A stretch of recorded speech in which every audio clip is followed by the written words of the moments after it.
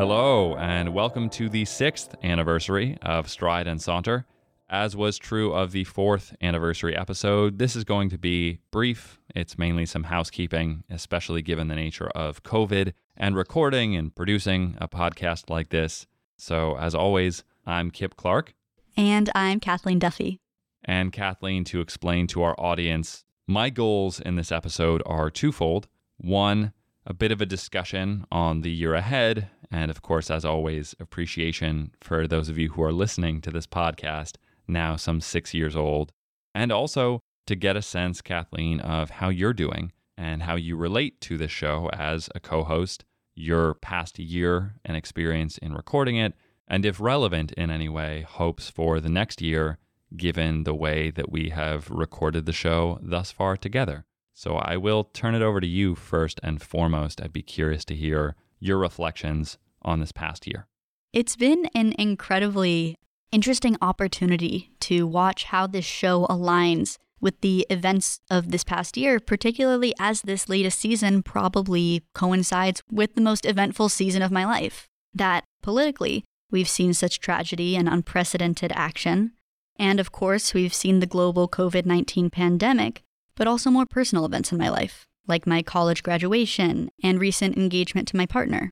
In the midst of all these changes, I've simultaneously been able to see the way that these events and changes in my life change my approach to our conversations, but also the way that these conversations have allowed me to process, evaluate, and understand such oftentimes dramatic turns in my world.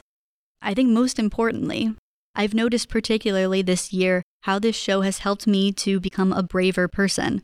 And that's especially true of the risks I take in my relationships with friends. Namely, in the way that I've tried to have these same conversations that we have here on this show over dinner, over phone calls, especially those that would typically be your regularly programmed catch-up. And those questions about what's new, of course, are important too, but it's in asking hard questions, vulnerable questions, the questions that we regularly explore on this show, that I find myself growing closer to my friends, that our relationship becomes deeper and more profound, and that we know each other better. And I really think that without this show, without the practice of asking these questions, and of leaving my comfort zone, not only in this space with you, Kip, but knowing that anyone, any stranger could listen, has been liberating in many ways, and has removed any barrier or any hesitation that I might have with my friends. So for that, I have to say thank you to you, and also a thank you to our audience for being part of that journey for me, and for what that's now allowed in my life. I have to say that I'm really touched to hear all of that. Ironically enough, for a podcast that very much relies on words and communication, I don't know that I have the words right now to express how appreciative I am and humbled to have any such influence on your life. As I hope the audience would remember when I formally welcomed you onto the show last fall, I'm deeply proud of our friendship and the person that you already are. And so to hear what to me sounds somewhat miraculous and impossible, that you feel braver in any way as a result of these conversations, is to me stunning, because your bravery and eloquence and compassion are reasons that I wanted you to work with me on this show. And so obviously we're all growing every day or have the capacity to grow, but to me, those dimensions feel like realms in which you already excel and lead.